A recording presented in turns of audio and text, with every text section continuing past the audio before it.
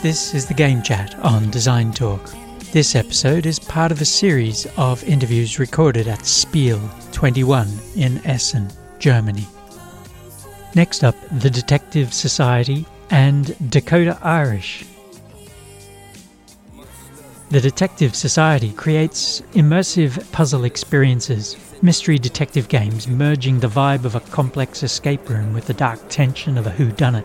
I'm talking with Dan Wiseman, Managing Director and Head of Marketing.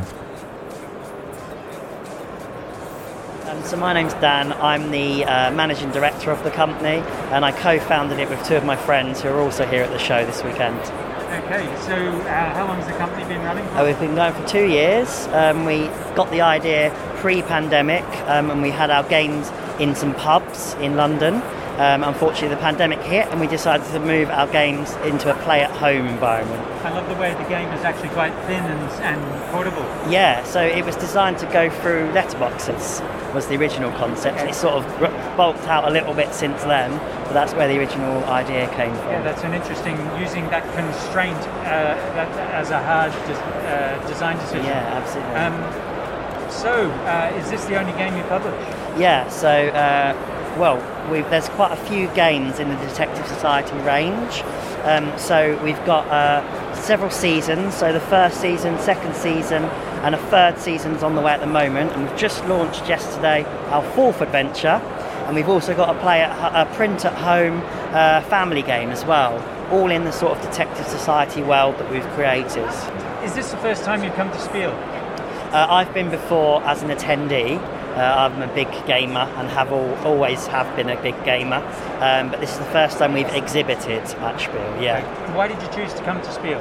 Just because we recognise it as one of the leading shows that you can go to. We did UK Games Expo recently in Birmingham, which was really good for us. So we've been looking for other shows, and we thought Spiel was a good one to go to.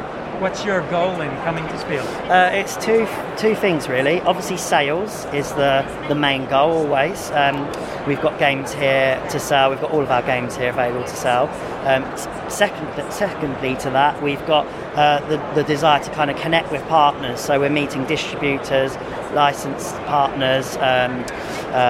Also, just for people, some people like to try out the game and then they'll buy from our website as well. So mixture of those two things really.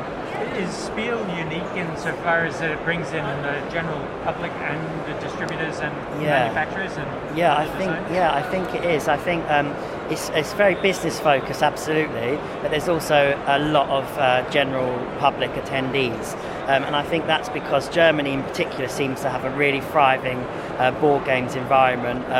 Probably per head, I should imagine it's much higher than other such countries. So it seems like the general public like to come along in addition to the business side. I expect some of the small operations here, even the big ones, would hope to cover some of the costs with sales on this. Yeah, absolutely, and that is the thing for us as well. We've hired a van, filled the van up with stock, drove it from London, where we're based, across Europe, hotels, staff, all of that sort of stuff. In particular, we've had a lot of hurdles because of Brexit, so we've had a lot of issues with our paperwork. We actually arrived a day late because we got stuck in Dover in the UK. There's a lot of costs to cover.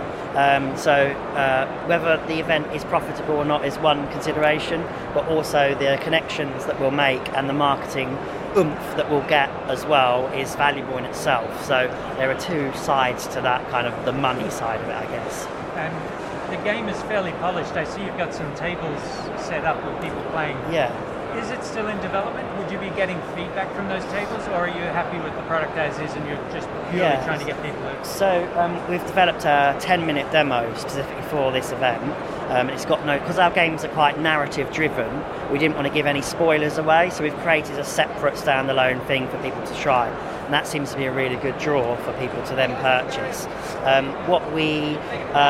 We actually create a new episode every month, so our development cycle is so fast.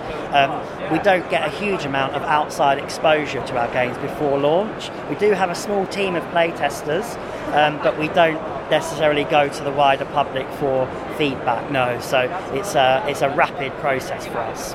So in a sense, the core mechanics of the game have been stable for a while, and you're developing the content. Exactly, yeah. So it's because our games are sort of puzzle based. They're not so much, we're not inventing new board game mechanics, we're creating puzzles. It's content driven rather than mechanic driven. So you started just before pandemic. Yeah. How did that affect you, the break, the stopping of all sort of travel? Well, it was a double-edged sword, really. So my colleagues come from an escape room background. They've designed some of London's top escape rooms. And as they wanted to kind of create something themselves, and we were worried that this idea that we had in pubs was being hurt by the pandemic, but actually it represented a real opportunity. And we certainly saw a massive spike around Christmas last year when everyone was in lockdown, couldn't leave their homes and wanted products to play at home. So it's a double-edged sword. It made us kind of have to adapt quite quickly, but it also meant that we got a lot more sales because everyone was stuck at home. It's a physical product. Yep. Is there a digital version? So we've got this new family game that we launched last week. It's a print and play game. So customers can buy that on our website and get it instantly. Not a huge amount of papers to download because there is a lot of digital components to our games. There's things like text messaging and websites that you've got to interact with and all sorts of stuff. So that product is instantly available. We would like to do more of those sorts of digital products as well in the future, just to cover kind of physical and digital. But that's the only one we've got at the moment. How did you fund the company at the outset? Was it a hobby? Or is it something you said, this is going to be commercial from day one? Yeah, so coming back to the coronavirus double-edged sword, my colleagues were actually put on furlough from their jobs. So to some extent they were getting paid a small amount of money each month and a lot of time on their hands. So the design process was kind of self-funded. The production of the games, we actually put our first series on Kickstarter, and it was really popular on Kickstarter, and that allowed us the funds to actually manufacture the games. Okay, what was your Kickstarter target for the first I think we set it at £10,000. We've got about £70,000, so it's a real kind of, we really kind of confirmed that people wanted this product at that point. And I've heard Kickstarter described as it kind of forces you to deal with all aspects of the business. So my background is in entrepreneurship. I'm an entrepreneur mentor at a university. I've run several other companies before this company as well. So I've got quite a lot of experience in the business side of things. So that was really my area. Things like the things that I didn't know about were things like production costs. I've never produced a physical product. So that was a bit of an unknown for us. And we did an awful lot of research in the run-up to the Kickstarter. We learned an awful lot about what works, what people want to know about, what we need to cover, all that sort of stuff. I think probably my previous experience helped with that, and then I've got my colleagues for the game design experience. I think the Detective Society is quite a little bit unique insofar as you started off as a partnership, I suppose. Yeah. And rather than one creative. Yeah, absolutely. Yeah. So my colleague Joe is head of game design, and my colleague Tristan is head of narrative design. So he's done a lot of writing, Joe's done a lot of game design, I've done a lot of business, so we sort of teamed up that way, and that's how we merged together. I've dabbled in game design, but I try and keep out of it as much as possible to avoid the fighting. If I was going to get interested in the Detective Society, where would you start? You can actually start from any of our games. Just start from episode 1 of whichever story takes your fancy. We're available on our website. We've got a new Kickstarter out at the moment, literally launched yesterday for our next adventure as well. So you can get a discount if you pre-order on Kickstarter. Visit our website and check it out. Narrative-driven games, like a holy grail of game design. It's so hard to get it right. Yeah. You seem to have got it right. Yeah. Now you've got the challenge of localization. Yes. How is that working out? Yeah, so that's one of the big things that we're sort of exploring at this event, at Spiel. We've dabbled with in-house translations of our first series, but the production costs and the unknowns with how many people would want that, we was concerned about doing it ourselves. Now we've got a bit of a base in English and in the UK and some of the English-speaking countries like USA and Canada. now we're starting to think about partnering with someone to potentially take over the licensing and the relocalization and the production of those specific copies in those countries. So discussions to be had at Spiel this weekend. Very good. Yeah. How would you address the Asian market? We actually haven't been approached by anyone yet from the Asian market. Germany is obviously probably our number one at the moment. We've probably had about 10 different companies approach us this weekend already about distribution in German and localization. But yeah, no, haven't had anything from the Asian market yet. But, you know, it's not to be ignored, so it will be on the horizon at some point, I'm sure. That's interesting. And is the market there in Asia, I wonder? We don't know, really. We do sell, at the moment, we do ship globally from our website, but obviously some areas prohibitively expensive for customers to order, particularly of the troubles of Brexit at the moment. So I can't say for sure. I know we've got quite a few customers in Singapore, interestingly. I think we've had a few to Hong Kong, but outside of that, it's not huge for us at the moment. So I think we need probably quite a bit of interest shown to us before we would take the expense of translation, I suppose. Right. You've got logistical issues with localized versions in any form. But my question for the Asian producers here was, is there a nascent board game market like there is it's a growing phenomenon? I think it's just going through a bit of a golden age in general, board gaming globally. We saw one stat that was saying it's rising to something like $14 billion worldwide in the next couple of years, or something mad like that. So I can believe it, and I don't see why those markets wouldn't be as useful as any of the other markets, for sure. Yeah, and a digital version, you say the product has a hybrid presence, so some of the solutions and the clues are online. Yeah, so in the physical in our core games, you get a box for your letterbox, and it's filled with lots of paperwork and documents, but because we want you to feel like a real life detective, you also have to go online, you have to look things up, maybe you've got to hack into some websites, and in some cases you even have to make phone calls and ring up characters and text characters. So, there are logistical issues around those for international calling as well, which we're sort of starting to get over a little bit now here as well. That's fascinating. Yeah. Very, very interesting hybrid, very creative and innovative. Now over to Hall 5 to meet Luke McIntosh from Dakota Irish. They create beautiful things for lovers of distinctive artisan handcrafted game accessories.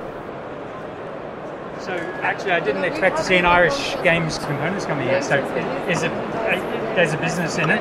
Yeah, absolutely, 100%, yeah. International, local? International, globally. I ship globally, and everything. So I do everything from dice to dice trays and vaults to I handcraft my dice trays and dice accessories as well, and we 3D print stuff. So this is not locally manufactured, is it? Yes, this is all my stuff. I make this in Kilkenny, in Greg Manor. Okay. Yeah. And big market. Well, I mean, a growing market, I presume. And international is a big thing there, or yes. Are you growing that? Yeah. So in terms of my sales, about 85% are exported from Ireland. So 85 to 90%. In terms of, you're obviously very good with wood, and that's your specialism, is it? Yes, woodworking. Yep. Why particularly games? The connoisseur gamer. Why are you addressing that market above? Yeah, so I worked in corporate America for 25 years, but I wanted to do something I was passionate about, something that I felt was, something I could love doing and waking up to every morning. And so when I was made redundant from that role, took the money and I invested into this business back in 2017. And I said, I felt like there was a market, right? So there's a company across from us here, Wormwood Game Supplies. They're an American company based out of Massachusetts. I knew they existed, but to ship them to Ireland or anywhere in Europe was nuts cost, 25, 30 more euro. And I felt like I could do better. I could make a better product, and I could sell within the EU and global market. And that's how I got started, was actually with the woodworking and the dice trays. And then I kind of thought they're a very expensive kind of first purchase, very hard for a customer to kind of buy into that, initially. So I decided to start carrying dice, and I found suppliers who had dice, and I would carry dice. And then the dice business became a massive part of what I do. And now I design dice and have them manufactured. I have suppliers and manufacturing partners that I work with. So I get some and I manufacture some. So I have my own gemstone dice with my own fonts and everything else on that. I have metal sets like these dragon scale ones that have great tactile feel to them. And I have other plastic polymer sets that I've designed as well. So it's this has become a huge part of the business. But this is still they're both passions, don't get me wrong. I'm very passionate about the dice, in fairness, and anyone who talks to me will know that. But this is also a love of mine, and I'm not, we joke about Wormwood being a competitor or Kraken or other dice companies, but for me, we're all building this brilliant community. And I don't know if you've heard of Critical Role before.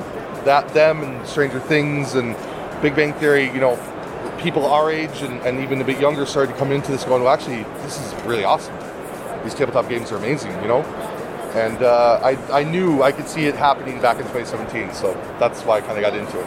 I'm interested in the growth of the tabletop and board gaming. There's a growing kind of grassroots there. Is that the market you're addressing? It's a quite a connoisseur sort of individual client, isn't it? Yes and no. So there is a connoisseur element to it, and it's probably, so the way I look at this and the way I have this in my marketing is, there are three types of customers, if you will. There's the critter, who is a diehard player, who knows all the different ins and outs of it. That's maybe the connoisseur that we talk about.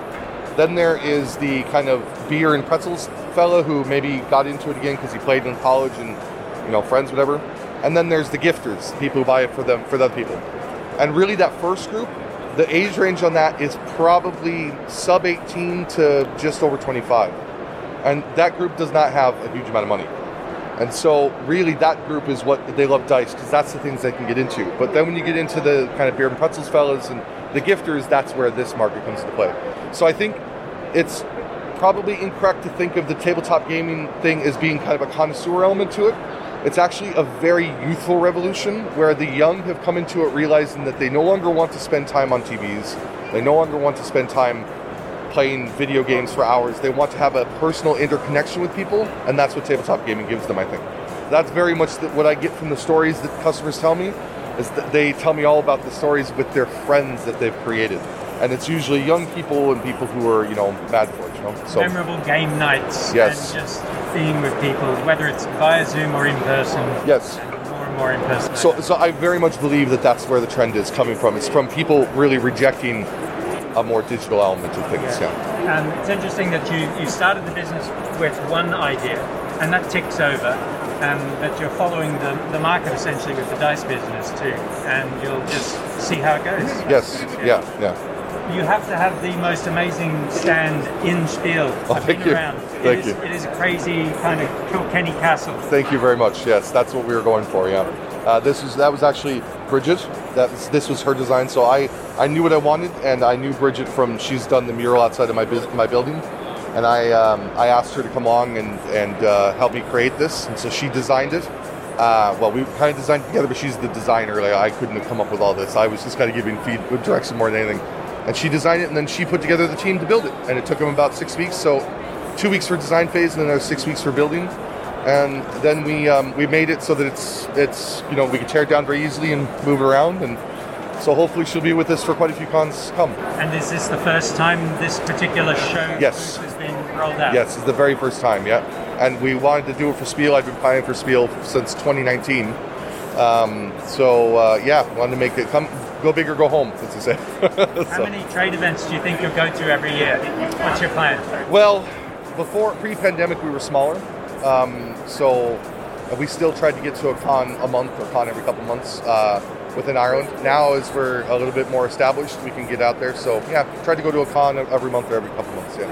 If you were going to have a board game night, what would be your opening kind of icebreaker game to go to? Oh God, Unstable Unicorns or something like that. Like something just completely off. Makes everybody laugh, and you just have a great crack with it, you know what I mean? Something that's fun and makes people laugh is always a good icebreaker. So thank you so much for your time and sharing all that information. Thank you for listening to the Game Chat on Design Talk. Links and credits in the show notes.